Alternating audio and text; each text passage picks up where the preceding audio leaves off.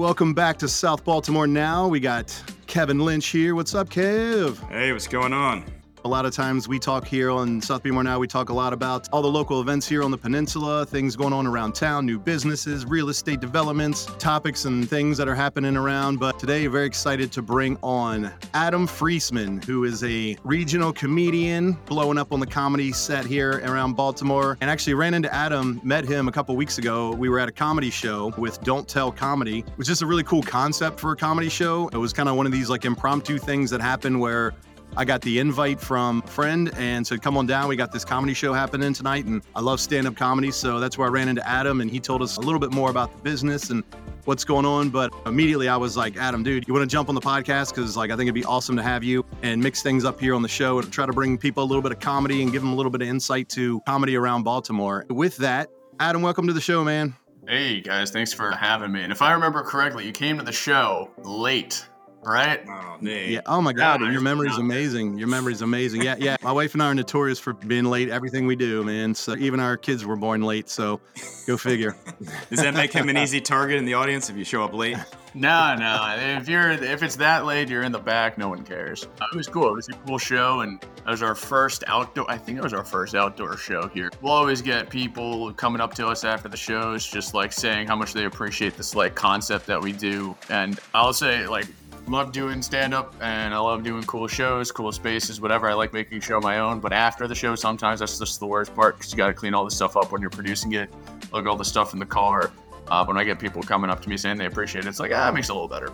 During the show is cool. After the show sucks. But. Yeah, sounds like a lot of things where there's all the prep work, then there's the peak where you get all the satisfaction, then there's all the dirty work again afterwards, where it's like, is the peak in the middle worth all the work? But it sounds like for sure. Well, honestly, the prep work's cool.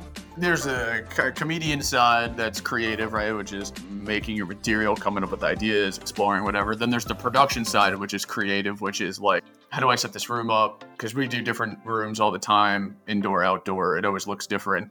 So how can we make it a very unique but trusted, tried and true setup?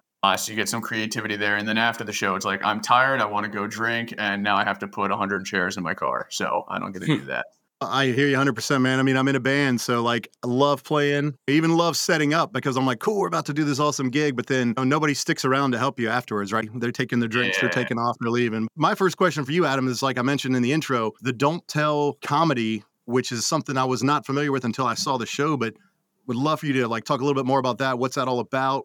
Yeah, I mean, the whole idea is just like these secret location shows. You don't know who's going to be on it, but we only put very, very skilled comedians on it. Anyone who's working the big clubs in the area, at least that. And actually, so we had like a headliner who just filmed his Comedy Central set. It actually just came out 2 days ago. Usama Siddiqui. He's been on America's Got Talent. He's passed everywhere. We had him down, so he's like legit. I can't say who it is, but November 16 in Annapolis. So we run these all over Maryland, but Baltimore's kind of our home base for these. He's been on tons of movies, SNL, all this stuff, and he's a stand-up, and he's touring, and he's just passing through. So he got in touch with us to do it. So it's like we're doing something right. I can't take all the credit to this. Don't tell secret shows. You buy a ticket, you find out where it is the day of, and then you show up, and it's fun. It's usually BYOB. A lot of times it's people's first comedy shows, which is really cool. It's weird because I'm around this 24/7. So then I meet someone who just found their first hour of stand-up ever, and they're amazed by it, and that's really fun. I mean, obviously, it's not really kid appropriate, but like adults, their first time comedy show, that's crazy. Yeah. What are y'all doing? Yeah, I mean, because we get like people like young adults in their 20s, like 21 to 25, and then we've had people as old as 80 at the show, and not that my comedy is necessarily built for them. But it's still fun. And you'll get it's someone's first time wherever. So there's a couple of girls at our last show came up to me. It was their first time at a comedy show. They were, 25. And then I'll get people who are like 35, 40 come up to me. This is our first stand-up show. I'm like, yeah, you guys are missing out. It's a fun time. In my opinion, it's more memorable than a concert you can go to or just like going out to a bar.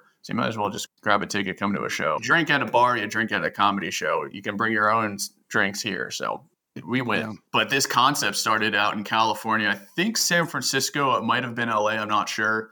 about 6.5 years ago. It worked out there, and then they kind of slowly started expanding along the West Coast and then out to Boston and then to like Atlanta, some of these bigger cities. And then COVID happened, and that's where this concept, oddly enough, started blowing up because you could have this like, hey, you can pop outside, you can bring your own stuff, and we're just going to be there entertaining you.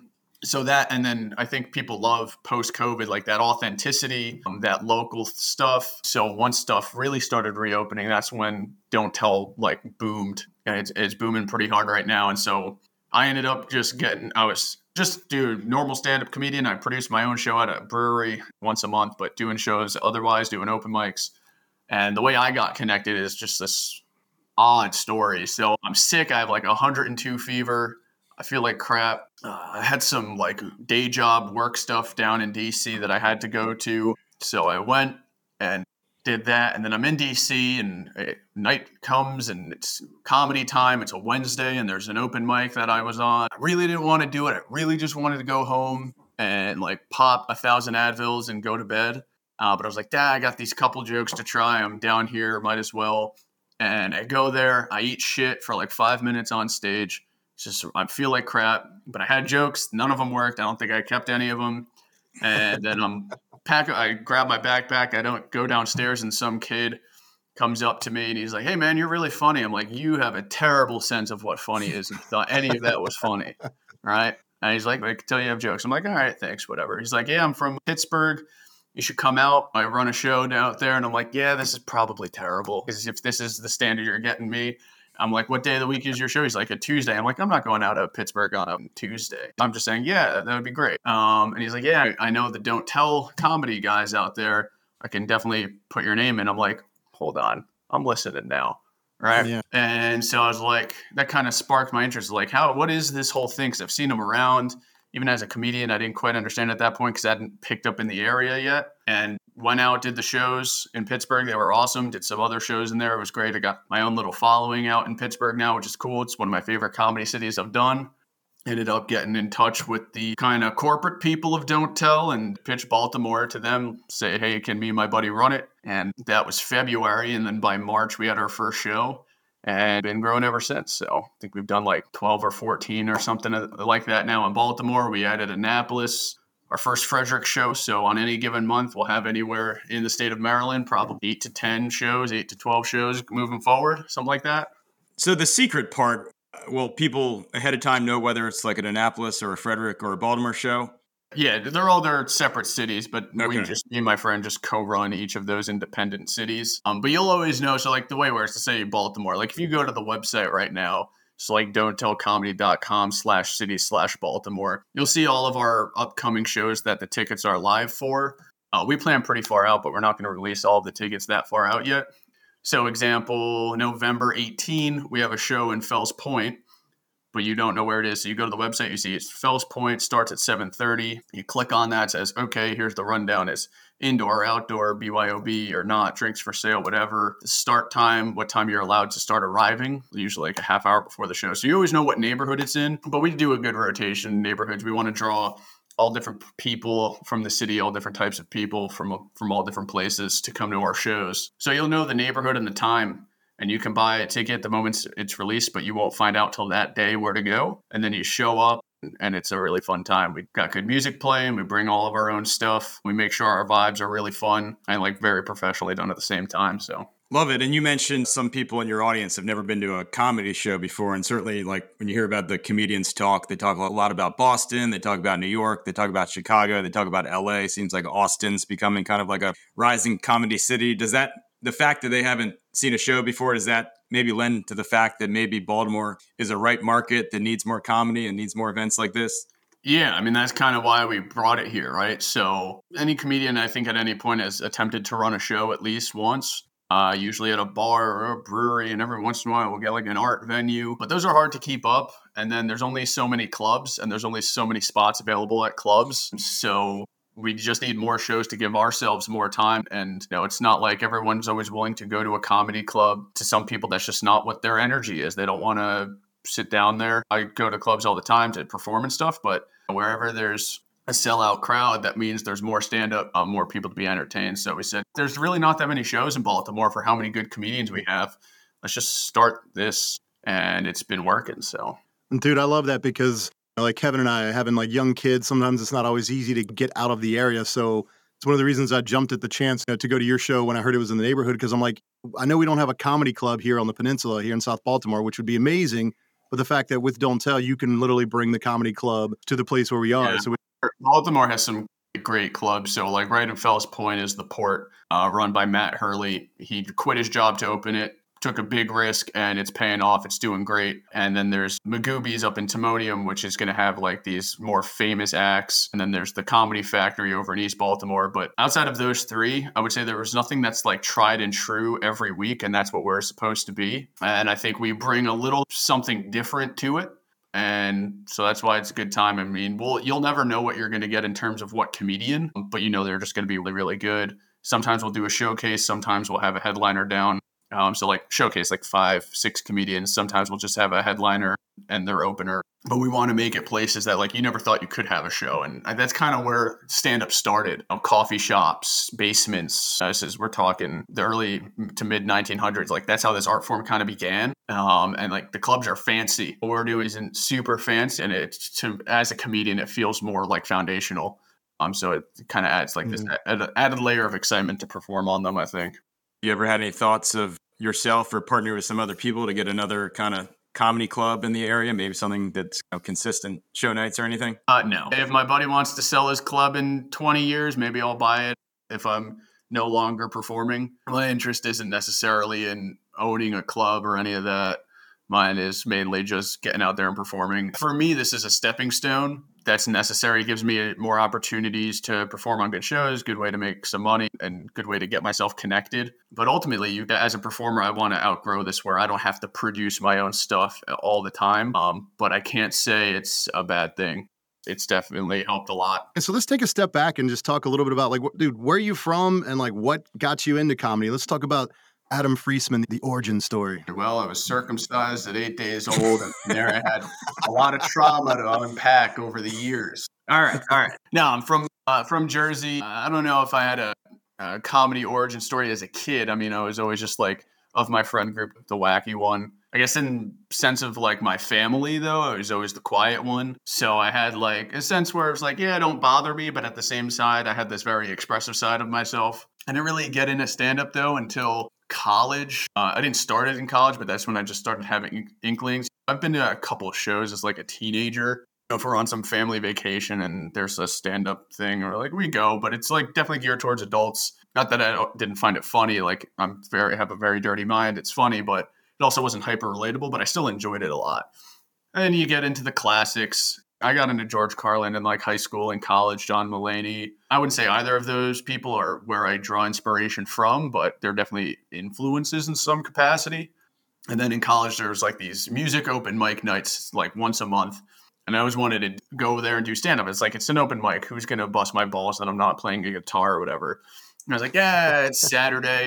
I'd rather go out partying with my friends instead of just being the weirdo who does that stuff. And then now, X years later, I'm the one doing that stuff. And they're out drinking, partying, and having fun. But I never really did it.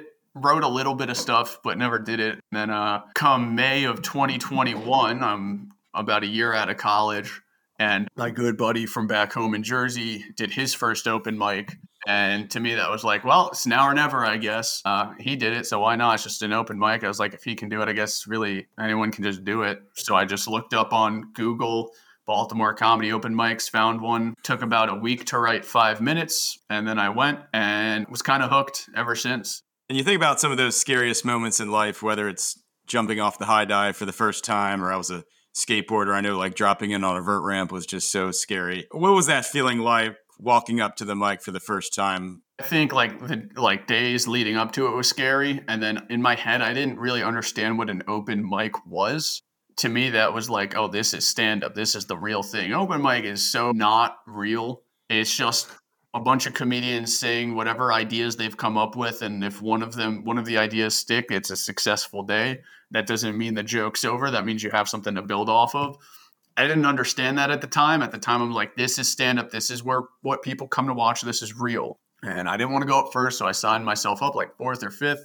And here I am watching all of these people just trying new ideas. They've been in the game maybe a year, maybe 2 years. It's a Tuesday. They're not there to actually do well. They're here to explore ideas. And I didn't get that. So it wasn't working. So I was like, oh, this is terrible. I'm not going to be this awful. And I probably was, but it brought my expectations down. So I got on stage a little more confident and it was really fun. And then I did the same set again the next 2 open mics I did at different places. And that's where the insecurity just built up. Because I was like, oh, it's not funny. There's so much more to this than what I think it is. And here I am seeing these other people doing the same stuff again that didn't work. And then I realized, oh, they're trying to work on stuff. And a lot of people aren't going to be listening and stuff like that. It's just like the foundational open mic stuff. And then you get used to it. Being a comedian that does a lot of shows in Baltimore, how hyper local do you get with like jokes and references? I try to not get local at all. I like my comedy to be as translatable as possible to wherever. I just mean I don't have jokes about Baltimore. I try to stick away from it. That's me personally. I want my jokes to work wherever I'll go. I will say one of my jokes that works the best wherever I go is specific to Baltimore, but I think Baltimore has its own little stigma. People make fun of Baltimore all the time. People are like, oh, this place is a shithole and whatever. So wherever I go, I can kind of have the liberty to do that at least. I feel like comedy is just dominating the internet right now, which I love. I love comedy. I mean, the podcast world, you look at all the biggest podcasts, they're pretty much all run by comedians. The streaming services, so many good shows now. You feel like we're kind of entering or maybe in the midst of a golden era for comedy right now? It ebbs and flows. As I said, I'm 2.5 years in. I'm still a baby at all of this, but you could say the 80s were the golden era. And then we entered a really dark phase for like 20 years, and then it started picking up, but then Trump got elected and everyone was mad at each other. And that's when everyone's already mad. That's a tough time to do stand up. And I heard it wasn't very fun then. But now post COVID and everybody's trying to get their bearings again. I'm sure that has something to do with it. I'm sure the internet has something to do with it. So I'm sure in 10 years, this might all change. And then 10 years after that might change again. Who knows? At least now, like it used to be, can you get on Comedy Central? Can you get on HBO? Now there's a million options. They all still have their value. I'm not, as someone who hasn't gotten anything, because I'm far away from that, I'm not going to be like, you loser, you're still on Comedy Central? I'm like, yeah, I want it. Get the hell out of here. Yeah, what are you go on YouTube? That's all I can do. YouTube and Instagram and whatever. But I think Comedy Central is just reruns of The Office now. So that's what she said. We're nothing if not comedy. Just our bad dad jokes. If somebody wants to get out and see more comedy shows in Baltimore, give people a good rundown of how they can go about it. Don't Tell Comedy. Just go to don'ttellcomedy.com and then just go to Baltimore. Go to the Port Comedy Club in Fells Point. They kill. That's 7 nights a week for the most part. Sometimes they'll take off a night or two. They got like free shows Sunday to Wednesday, headliners pretty much every weekend. Sometimes you'll get a local showcase on the weekend, so it's really cool. Very, very well run, treats the comics very well. He built it up, the owner, Matt, legit. It's where Hats on the Belfry used to be. He kind of just, once all the stuff was out of there, he kind of built the interior from scratch. He got a muralist. He painted the other walls. He put up a bunch of artwork because he kind of likes that vibe. Bought a lot of equipment, hand-built a stage. Got a bar, and comics will bartend because it's kind of just like a comedian run club. But I would say the main two, if you're trying to stay in the city, is Don't Tell or the Port. There's also Magooby's Joke House. You'll get to see some local people there opening for some bigger acts as well, which is pretty cool. So, or follow me on Instagram and only see my shows so I can get paid more. Awesome. And I know we have a lot of real estate agents in our audience. So any of you real estate people out there, how about a comedy club in Federal Hill or Locust Point? That'd be really cool. So somebody out there, make it happen. Fed Hill has proved to be a tough place to find a place to run a show. Everyone does these bar shows, and Fed Hill is just like tough. I don't know. Because that's the whole nightclub vibe of Baltimore. Not that they're quote unquote nightclubs. It's just packed all the time. We've done some shows there, I guess. We did Locust Point. We're going to do a couple more out there. We've done 2 at Compass Real Estate now. So they're great people. Good people.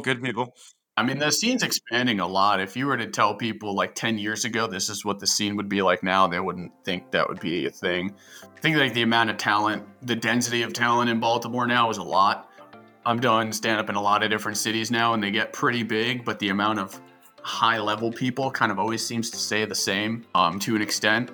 and you see the high level people there and you see them here, and it's like, oh, Baltimore competes. Good group of comics, but we're in a good time now where it's competitive, but it's healthy competition. We all kind of support each other.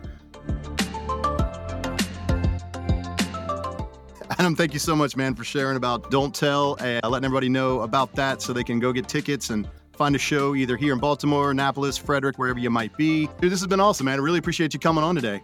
Yeah, no, thank you guys for having me. This was a lot of fun and good to talk to you guys, too. Awesome, and you can follow Adam at Adam Freesman, right? Yes, on Instagram. Yeah. That's where we're trying to start this new series where I'm just testing jokes to strangers at farmers markets. So swing by to those or check them out on my Insta. Just making a fool of myself for your guys' entertainment. I love that. I think I saw the recent one you did for the Fells Point Market. Yeah. A sourdough biscuit and a good joke's a great way to start a Sunday. So yeah, that's right. Awesome. Thanks, man.